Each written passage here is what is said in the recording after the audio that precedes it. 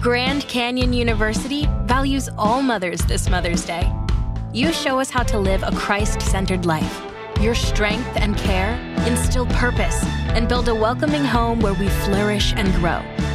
GCU is proud to celebrate you today and support you along the way while you make time for what matters most. Happy Mother's Day from Grand Canyon University.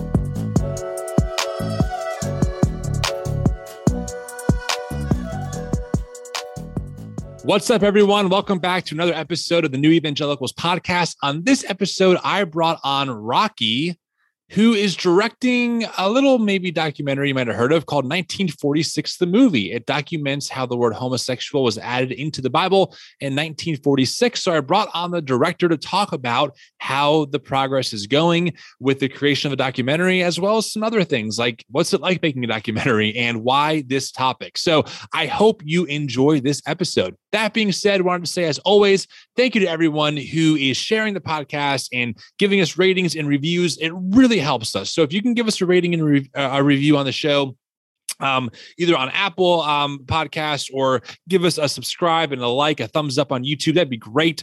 And as always, I want to say thank you to everyone who continues to support the work that we do. If you want to get involved, you can click on the link in our show notes.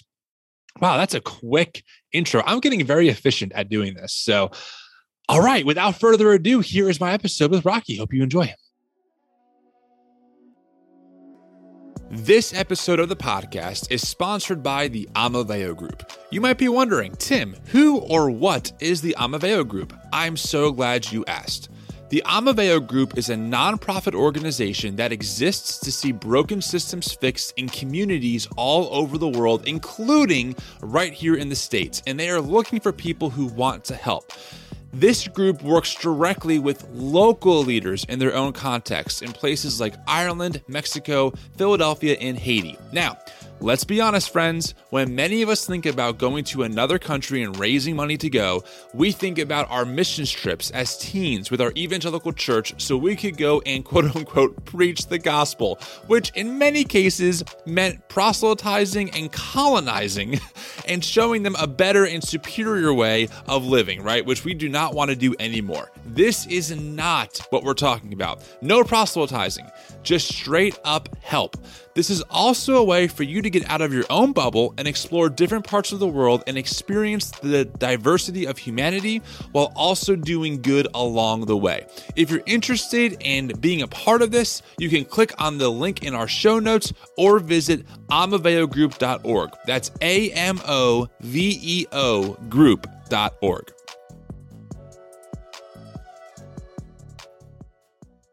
Rocky, it is great to have you on the New Evangelicals podcast. Thanks for making time. I'm sure you're busy. After all, you are making a movie.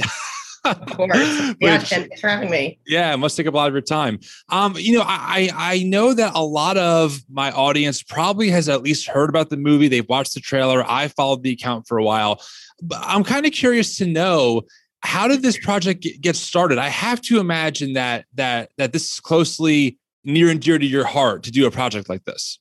Sure. Yeah, so it definitely is very personal. I grew up in the evangelical church. My dad is a non-denominational minister, and all of my life I didn't fit in or within the little box that I was presented.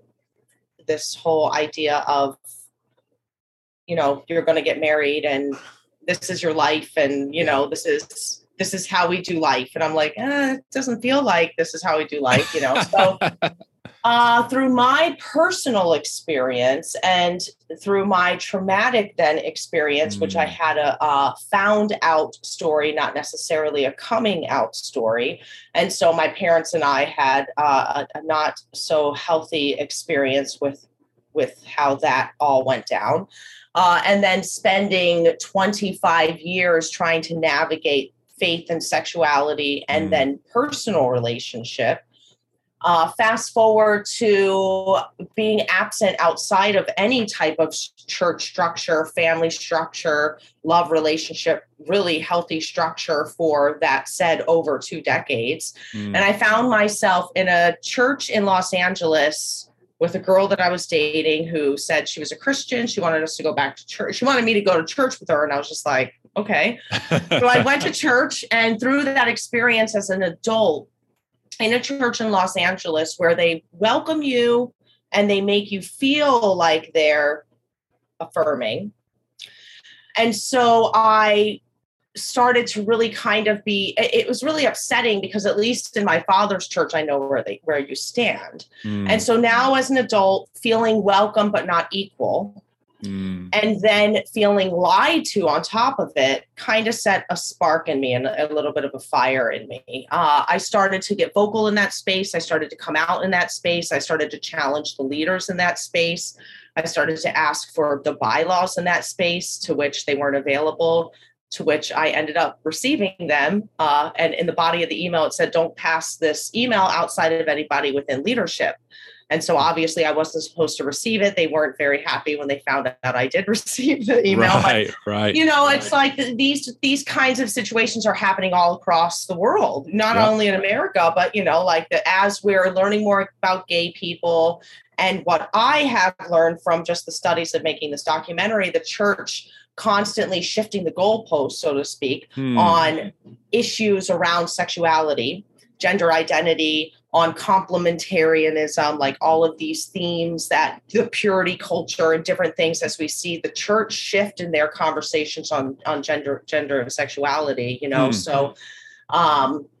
So I just, through getting vocal and feeling lied to, that led me to learning about affirming spaces, gay Christians, which I just was so far removed. I never even thought about it. Of course you can be gay. Or of course, there are people that have been already doing this work. And then through that, I learned of the 2 Greek words that were conjoined together to be translated to mean homosexual. Right. And because of all of that past experience and my experience in the film industry, I felt compelled to tell the story because I believe in the power of the characters, the real life people who have done this work, and then the real life people of the lives that this mistranslation has impacted. So I believe this is a story. I know it's being responded to pretty well. We're getting a great response so far, both negative and positive, which is great. People are talking about it. And so it's working. And I hope that people see the film and we can just continue to expand these kinds of conversations. Yeah, I think that's really good. I have definitely seen and heard from people in my own community a similar story of, I was at a church that on the surface was seemed welcoming, only to find out that they weren't. Like once I wanted to get involved in volunteering, that was a problem. Or once I wanted to become part of the community, right? I could attend, raise my hand, give the money, of course. But if I wanted to participate, then that was problematic. I get that quite often. Yeah, it seems like it's very widespread. What is your experience in the film industry? I'm kind of curious to know. Yeah, so I've been in the film industry for well over 20 years, pretty much since I graduated high school. I started working in film and going to film school and doing various different things.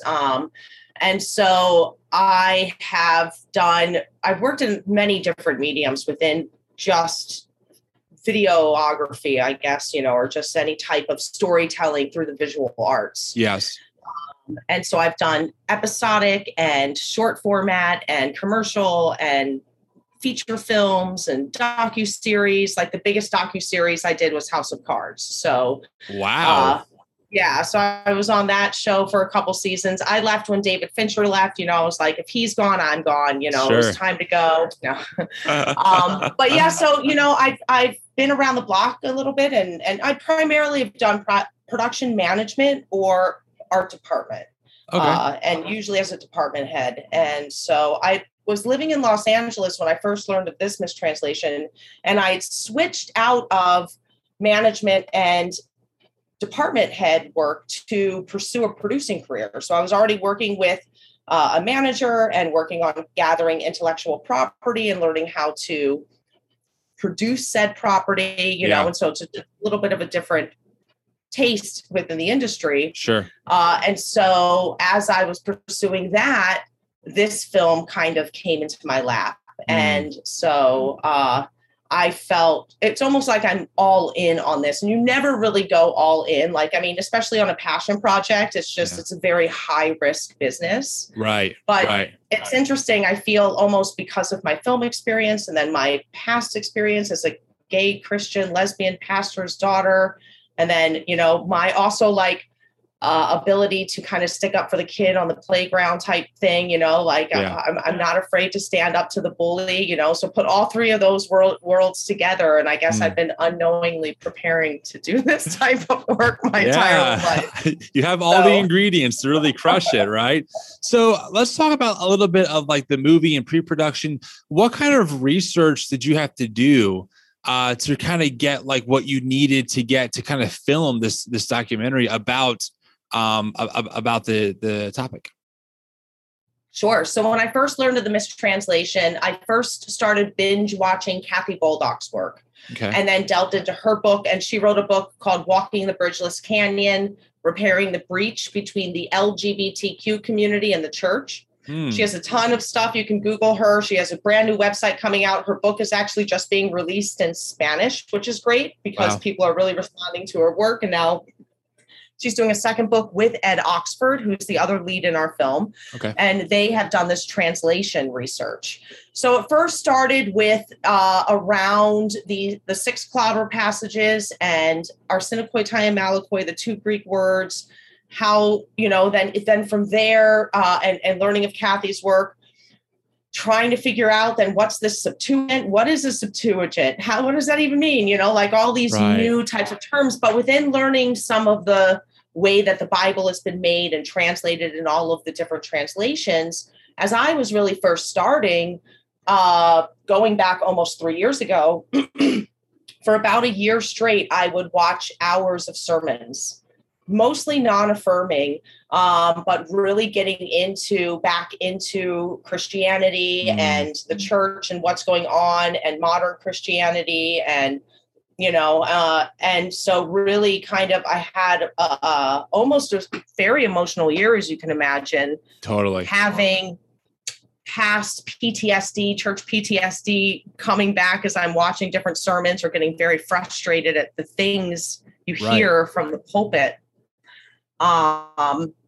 So it's interesting because I never thought I would come home after work and spend 4 hours watching sermons for, you know, a whole year. Totally. And then that also, you know, different books and different authors, including a lot of queer, theology work type authors, and going to various conferences. I've been to a lot of the different queer Christian fellowship conferences, and then the Reformation Project with Matthew Vines. So actually physically meeting people, reading their books, going to the conferences, hearing stories from parents, hearing stories from people transitioning, you know, just all the different things that you do when you start, you know. It's a lot of work. It's a lot of work. And now we're in a place where, you know, we've filmed a ton. We've got almost everything we need right now. We're honing in on our expert voices to kind of round out the main themes in the hour-and-a-half presentation of the film. So as you can imagine, we have hundreds of hours of footage. Ed's book is hundreds of pages. And we only have 90 minutes to tell a story. And 4 characters, you know, so, but now it's cool. And it's very important to be able to have these social media platforms and to even have this opportunity to talk with you today, because the more conversations we have and the more that we listen to the other side of the conversations they're having, the more it helps us really hone our message as we're in this really pivotal moment of our storytelling where we're structuring the film.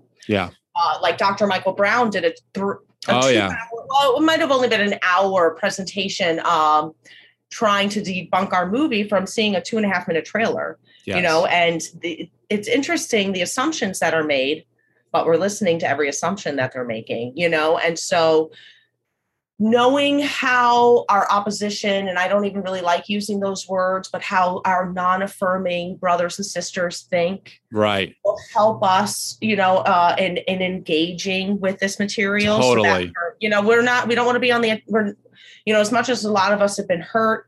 Yeah. We're not coming in on the defensive or the attack mode. We really just want to have a conversation. So it sounds like what you want to do is persuade. You want to hopefully be able to, say, hey, we have at least a valid view, whether you see it this way or not, it's valid. Like you can see things this way and be a devoted Jesus follower. Like they can coexist. Correct. And it does seem like in our, I'm an evangelical. I grew up in that space, and it just seems like this issue, the issue, or I should say the community, really, it's not an issue. It's more than that. There are people behind it.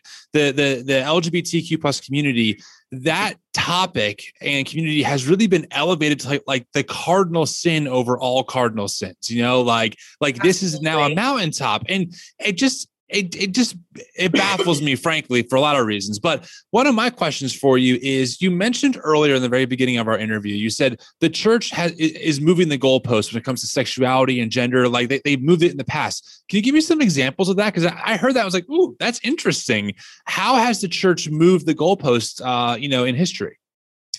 Sure. I mean, so even just around this use of the word homosexual, when it was first put in, there was a 30-year period where it wasn't even discussed. It wasn't even an issue, because LGBTQ people at the time were really just homosexuals, and homosexuals were equated with not only just having a mental illness, but a perversion that had to do with, it was not only were we sick, but we were child molesters pretty much. There was just this misunderstanding.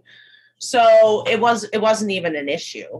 But in the 1970s, when women's equality started happening, the civil rights movement is happening, and then LGBTQ liberation is happening, we can start seeing a shift in the evangelical church to try to get what they call a handle on these social issues. And these culture wars is what they would call them. They started calling it the culture wars. It was literally created from the church. Mm-hmm. And so, if you pull up transcripts of some of the conventions, like the Baptist Convention Center, you will hear people say things like, well, as soon as we give X group more privileges and rights within the church, then we have to start making room for this other group. So first it's people of color, then we're going to have to start making room for women. And once we start making room for women, we're going to have to start making room for LGBTQ. Right. And this all comes down to patriarchy, and it all comes down to misogyny. It all comes down to, the controlling of women. And people don't even, it's hard to even discuss or say, because, somebody like even my father would be like, that's ridiculous. Your mother knows her role. She's very happy. We live a happy life. These things work. Right. It's like, I'm really glad that it works for you, Right. So it all comes down to trying to get a handle of the social culture wars. Yep. Yeah. And then trying to control what the family structure looks like. That's right. So then in the 80s, we see groups form like the Family Research Council, focus on the family, and so even rewind just a little bit in the 70s with the gay liberation, we see things like Anita Bryant starting the Save Our Children campaign. That was probably the first. And so then by the mid 80s, the church is losing their shit. Right. And so they assemble a council, and they create a list of basically gender roles, so as much as women were getting their equality, they wanted to basically make sure that they still knew that, of course, you can go out into the workplace, but these are still your roles within the church and within the home. And so that's called the Danvers Statement, because it was conducted in Denver. Yep. And then there's one called the Nashville Statement. That's right. That then is an extension of it. So those are just two examples. And then they list out the gender roles so we can get a handle of masculinity and femininity. Yeah.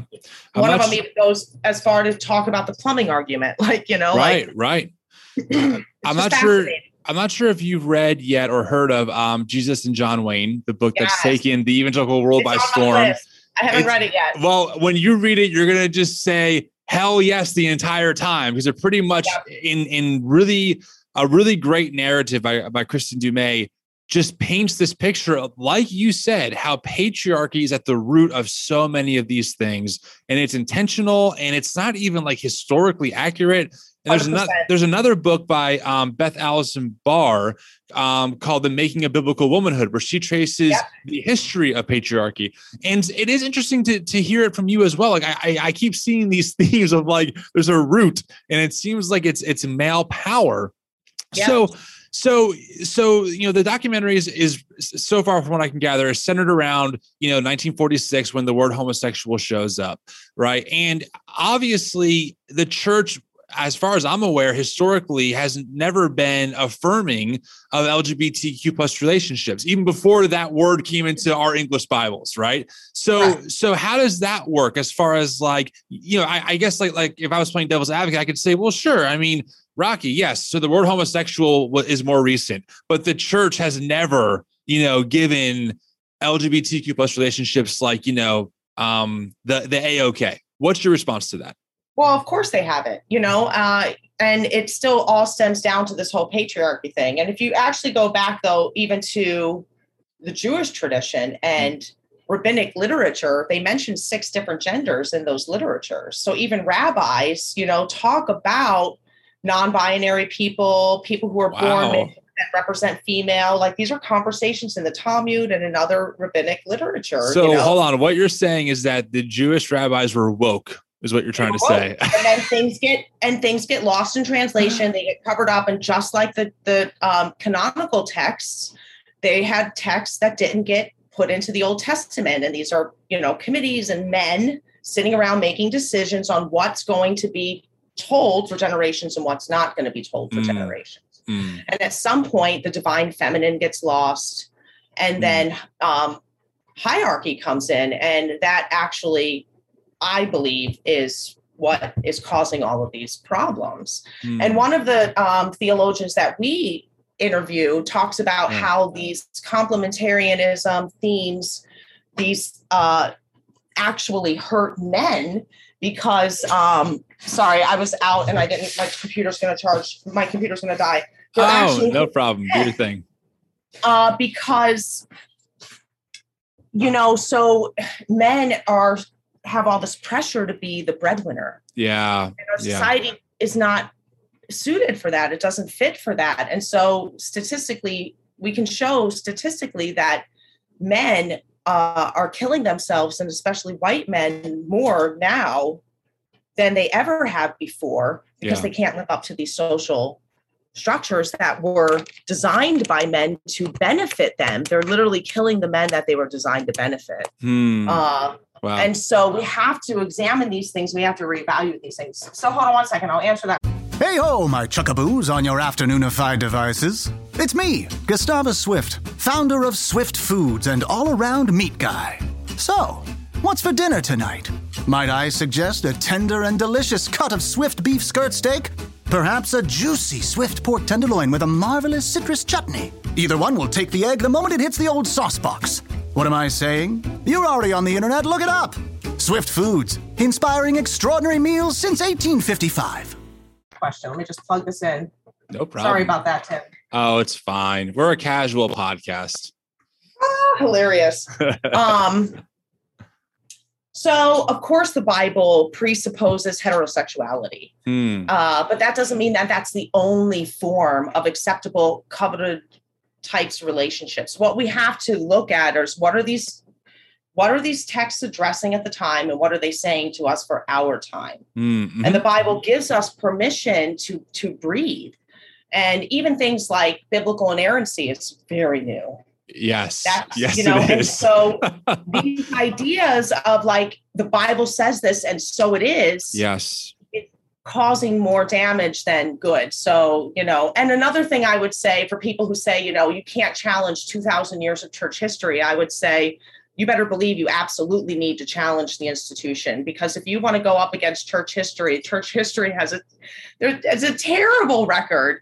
You know what I mean? The church has been wrong on so many different occasions. Right. And we catch up as society, and we as humans have always challenged the institution. Right. And there have been reformations all throughout history. And so this is just the next great one. I mean, the evangelical, we're not afraid of that either. The evangelical institution sits on the shoulders of one of the biggest reformations in church history. His name was Martin Luther, and he was deemed a heretic, and he was kicked out and told that he's, just an abomination. So I really resonate with a lot of what you're saying, because to kind of maybe tie us back for our audience and connect some dots here, a lot of us who grew up in like a fundamentalist view of the evangelical tradition, right? God says it, that settles it, kind of perspective. We're learning for the first time a lot of things that you're really saying, where it's like, yeah, the inerrancy, or especially the way that we view inerrancy now, is quite new. It's a fundamentalist response to enlightenment, right? There's a lot of that part tied into this. And then also there's a lot of great scholars who are doing great contextual work of the Bible. I think about Tim Mackey and Scott McKnight. And one of the things that I've kind of picked up on in the bigger picture theme of the Bible is that God does work in different ways all throughout the text, right? How he works with the Israelites is different than how he reaches Saul. And it's a totally different dynamic. And even Paul, right? He is rewriting some major traditions for the Jewish people. I mean, the debate about circumcision, to us, we think it's no big deal. That is a game changer. That is 100%. I can imagine the fundamentalists of his day being like, Paul, the scripture is clear. Our Torah is clear. Circumcised in order to be in the family of God. And Paul's saying, no. Circumcision of the heart. That's not in the Torah. Right. Yeah. Right. And so it's kind of like the same idea is kind of what I hear you kind of picking up on, those themes, and then doing that here with this topic. Is that kind of in the same ballpark for you? Yeah, and there's affirming theology throughout, like even in Galatians, where it says there's neither male nor female, there's neither Jew nor Gentile. Like, those are radical texts that nobody talks about. Yeah. And so really the question is again, what are the prohibitions?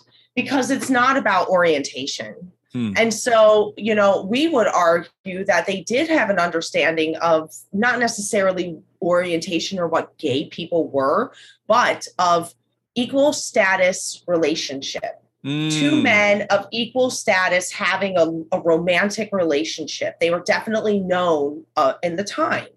So what the texts are condemning and talking about are not these consensual, same equal status men type relationships. They're talking about abusive and exploitative relationships. If Paul wanted to talk about the other, he could have used over a dozen words to describe romantic connection between two men of equal status. So really, we have to talk about what are these texts talking about. Yes. Another important thing to look at is the Sodom and Gomorrah story. So Sodom and Gomorrah has been misused for centuries. Yeah, you're right. Even the word sodomite, where that comes into play. And at first, sodomite means any form of non-procreative sex, but eventually it gets seeped into the culture. Eventually it gets stigmatized toward gay people. So of course, the word sodomite was in the Bible before homosexual. So people are like, arsenokoitai, sodomite, homosexual, same thing. No, we have to understand where these words come from. Right. And so so obviously it comes from Sodom and Gomorrah. If you're still using Sodom and Gomorrah as a clobber passage, you have a long way to go. Right. Yeah. Because what's going on in these verses, we know. So, and when I say these verses, there's a parallel text to Genesis 19, and it's in Judges 19.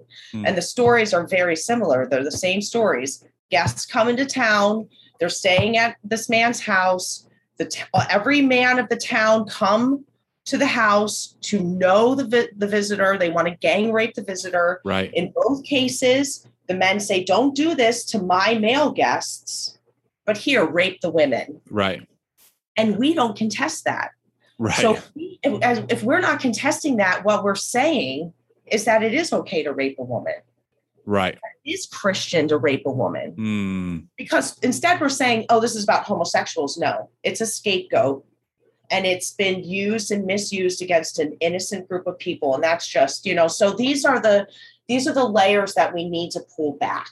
And so our goal within the movie is to start to softly introduce these themes, because for example, we do talk about Sodom and Gomorrah, and we do talk about Genesis 19 in the film, but we don't really talk about the word sodomite and the origins, where it came. That'll all be in the book. Kathy and Ed's book that is coming out about the research is called How the Bible Became Anti-Gay, Forging a Sacred Weapon. So you'll have to delve into their book to get a little bit more of that context, but hopefully the movie will open up even just looking at the parallel text and thinking about it in that context. Well, of course that text would be then saying it's okay to rape that. That's horrible. Yes. I need to look into this a little bit more. So that's what we're hoping to do with the movie, because that's what these verses are really talking about. So we just have to be honest with what we're doing here, and it's the same with the church history.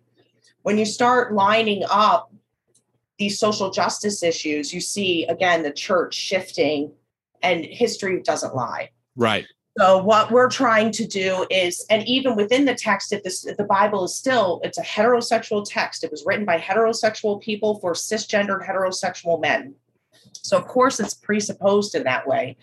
But at the end of the day, as we're stacking up facts from history, indisputable facts, we're hoping that there are enough on the affirming side that people can walk away now feeling, I don't know if I can no longer be non-affirming.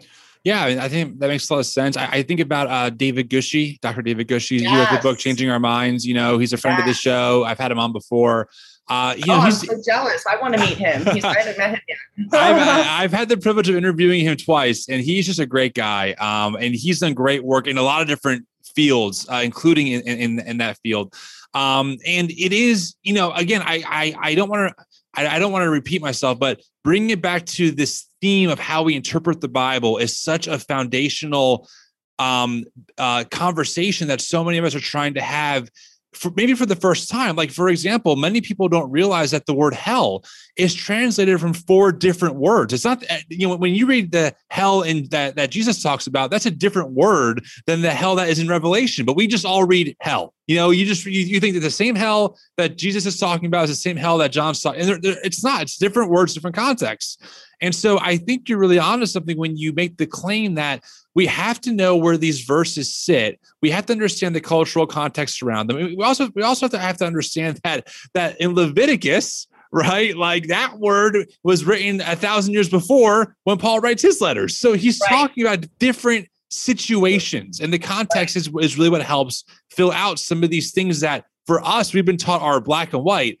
Well, maybe to Westerners reading it with this lens it is, but maybe that's not at all what Paul or the author of Leviticus had in mind.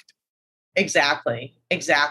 So so we're going to get into all of that stuff. We get into a lot of it on the TikTok. There's some interesting conversations on TikTok. I don't know if anybody gets down with that. It's a little bit of a rabbit hole, but there's a lot of production artists on there. I tried a TikTok account for new evangelicals. I made like 2 videos, and my wife's like, "You're not funny." I'm like, "Okay, I will stop doing this." But I'm also so busy with like everything else. I have no time to devote like creative content. But I know that a lot of people are doing work on TikTok, and I also think too that a lot of people in this deconstruction and even evangelical movement I think they're really primed for a movie like yours, because a lot of us are really curious. Like, we have questions, and the answers we're getting are not sufficient, right? We're like, they're saying the same thing over and over again.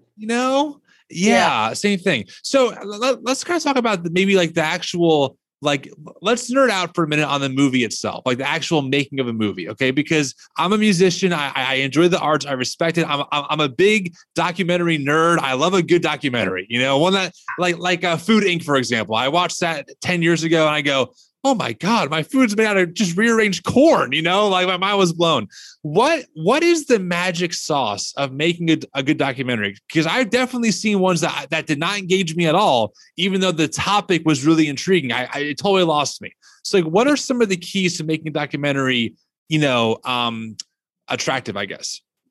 So we're working on that right now, and it would be the structure, because we do have really great, I do believe, just trying to, from, not being biased. Right. We've got great characters, great storyline. We've got a global theme. We've got definitely interesting notes, but putting it together is a totally different. You're right. handle it. And even with me filming most of the stuff, and I taught myself Premiere Pro last year because I basically been fundraising everything myself. I'm the first donor. I'm $40,000 of my own resources in this movie. Wow. You know what I mean? Like I don't get anything until we can maybe get the movie sold, whatever. Yeah.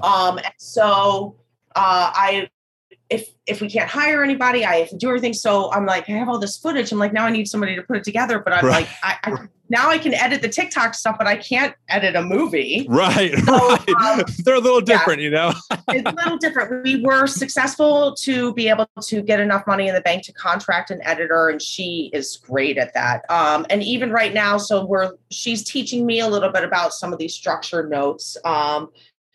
And it's tricky. We have 2 different movies right now that, and I showed Mary Lambert the second one, and I hate that version. And now I'm like, oh my gosh, I showed Mary a movie that I don't even like because the first act is so weak. And then, but you get to the second act and it's great. And then the third act, it's great. And our other movie that we showed our executive producers had a totally different feel and vibe. They both loved it. You know what I mean? So it's just about what it is for us on this film, and what I think it really is, how do you keep the page turners? Totally. So our formula for this is, since it is a bit of a mystery film because we're unraveling some truth. We've been called the Da Vinci Code, documentary style, Da Vinci. So we started the thesis on a question. The researchers started on a question. So the whole thing is just questions all the way through. And as we're answering the questions, we're leading the next one into another question. Right. And so we're like, wow, I just want to know more. I want to know more. Yeah. So that's been helpful. And then it also helps too. So we're not spoon feeding. We're not telling you what to think. Right. We're giving you information, and we're giving you people's connection to that information, and then a question, so that hopefully you can be like, and go on that journey with us. Yes. So I think that's what it is. Taking the audience on the journey with you. Yeah. Visuals help as well too. A big thing for us. And so a part of the big fundraising for us is animation and illustration. Definitely. Very important line item for us, and music. Even just the music, Mary Lambert doing the music. So the music will help drive the story when you put it in and when you don't put it in. Yeah, you're right. But so we have a lot of talking heads and a lot of conference and a lot of reading the Bible, which is very boring. The first cut I saw of this movie, I was like, oh my God, I hate this movie. I was like, why do I hate this movie? We're in the Bible too much. And not that, you're going to put your audience to sleep. Totally. So we're getting the words to pop out of the page. And again, these questions leading us to want to read the Bible, which is kind of exciting. And even for people who aren't Christian or who hate, not that, I'm sure there are people that hate the Bible, but very much despise the Bible. Hopefully you find some interesting things in this. No, for sure. So for the audience out there, I'm not sure how many of you are in the arts, but people don't realize how much work goes into a song on the radio or a movie that you watch. I mean, there is, especially for any feature length movie or a documentary, we're talking hundreds of hours of footage. And so what they have to do is they have to sift through and find the right moments in all of these interviews and scenery shots, and then find the right moments to keep the story going, then have the right music behind it to match the mood, then the illustration, and that's all be created. So it is no easy feat. And like you said, I really think back to music. If you have a good producer, your song could be great. And if your producer sucks, your song could be terrible, right? Like how it's mixed is almost more important than the actual song itself in some ways, right? And that's editing for you guys. I mean, how you edit this movie, that will really determine like how things pop like you want it to. And we got really lucky. Our editor is fantastic. She really cares about the project. She's invested in it. She's finding great nuggets, great moments. And you can see little connections. Like we shot some photos of our lead character and he's looking at the photos. And as he's talking about this one moment about, God's not going to leave me hanging. She picked the 2 most perfect photos. Like he's on this cliff, and just the way that one photo connects to another photo of the emotion in his face. Like she picked those things. Yeah. And so those are the only elements that we have to support what he's saying. And she used them so beautifully, That's wonderful. little moments where Kathy's like rubbing her eye and then it matches with something we shot a year prior. You know what I mean? How did you match that up? You know what I mean? So how long have you been filming this documentary? How long has this been in the works? I started filming in October of 2018. Wow. So 3 years, and we should be done this fall. We are really close. We've got a third structure now that's we just got yesterday, and now we're redoing the open. So hopefully the fall is just going through the technical once we get that structure down. Okay. So, wow. And then it's festival submissions and hopefully worldwide distribution. But first, this festivals, and then hopefully a Netflix or a HBO or whoever's listening to us, call me. So how are you feeling about this project overall? Like personally, how does Rocky feel? Are you excited? Are you nervous? A little anxious about it? Like, I want to get it done so bad. Yeah. I'm ready. It's been a long time, and I know the world is ready, and I don't want to use the wrong word because it's not a big burden. It's a big blessing as well. Yeah. But it's a lot of pressure, and sure. I don't feel the pressure, but I do want to get it done. And then I'm ready for that next level where it's like, now we can talk about it and we can start having bigger conversations. Yeah. I am, there were moments a couple months ago before we saw the edit where I was really nervous because we've spent $350,000. Yeah. I've put 3 years of my life. I quit my job for this. I moved across the country, right. So I had a moment where I was like, do we even have a movie? Like, do we even have anything? Like, I'm like, did I just waste all of these people's time and money and tell them that I can do this, Yes. So I told my mentor all of this, and he goes, "Oh, that's normal." He's like, I would be worried if you didn't feel that way. I was like, "Oh, good," because I'm literally about to break down. Right. I'm having a panic attack, so please calm me down. And then we all watched the movie, and I can't wait to show you guys. I really can't wait to show everybody. So I'm just really proud of it. I'm really proud of our team and all of the people. We've got people that help us. I've got people that text me every day, people that help make lists for us. And, besides our technical crew. So we've really just started to build a whole group of people to make this movie with us. That is so exciting. That's amazing. And I totally understand that, creative anxiety of like one day being like, this is going to kick ass and be so good. And the next day you're like, what the hell am I even doing? Totally. Yeah. This idea is terrible. Yep. 100%. Yep. So, I've been there so many times. I totally get it. And you're absolutely right. You have to kind of get through it and like trust yourself. But when you grow up in evangelical spaces, you're taught not to do that. So it can be pretty traumatic trying to learn. Yeah.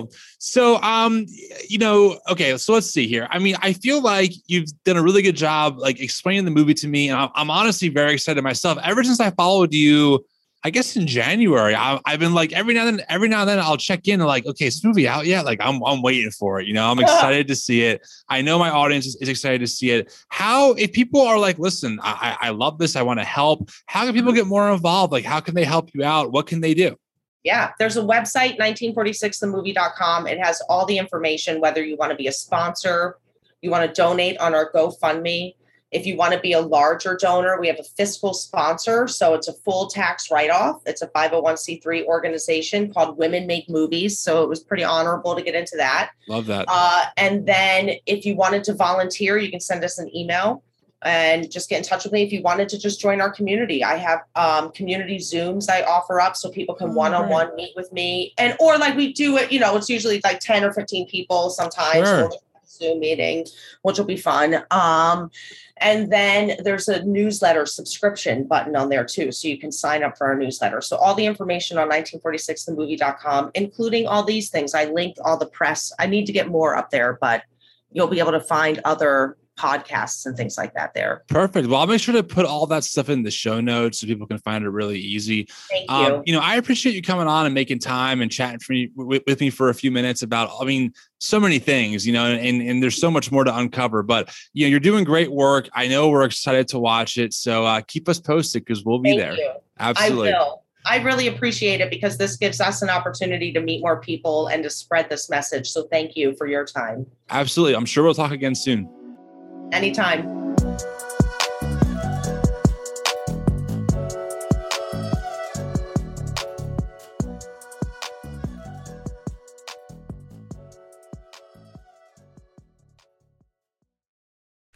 That's the sound of me prepping the grill with Reynolds Wrap.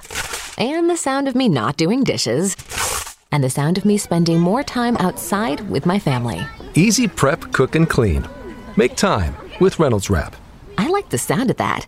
Now that you've taken on that big job, you shouldn't have to settle for the big box. You've earned a trip to Northern Tool, and we're ready for the details. We know all about the little things that make the biggest difference. Maybe that's why they call us a problem solver's paradise. From pressure washers to power tools, pallet jacks to push carts, Northern Tool and Equipment carries the brands you depend on, like North Star, DeWalt, Milwaukee, and Strongway. We're made for this. Come see us in store or shop online at northerntool.com.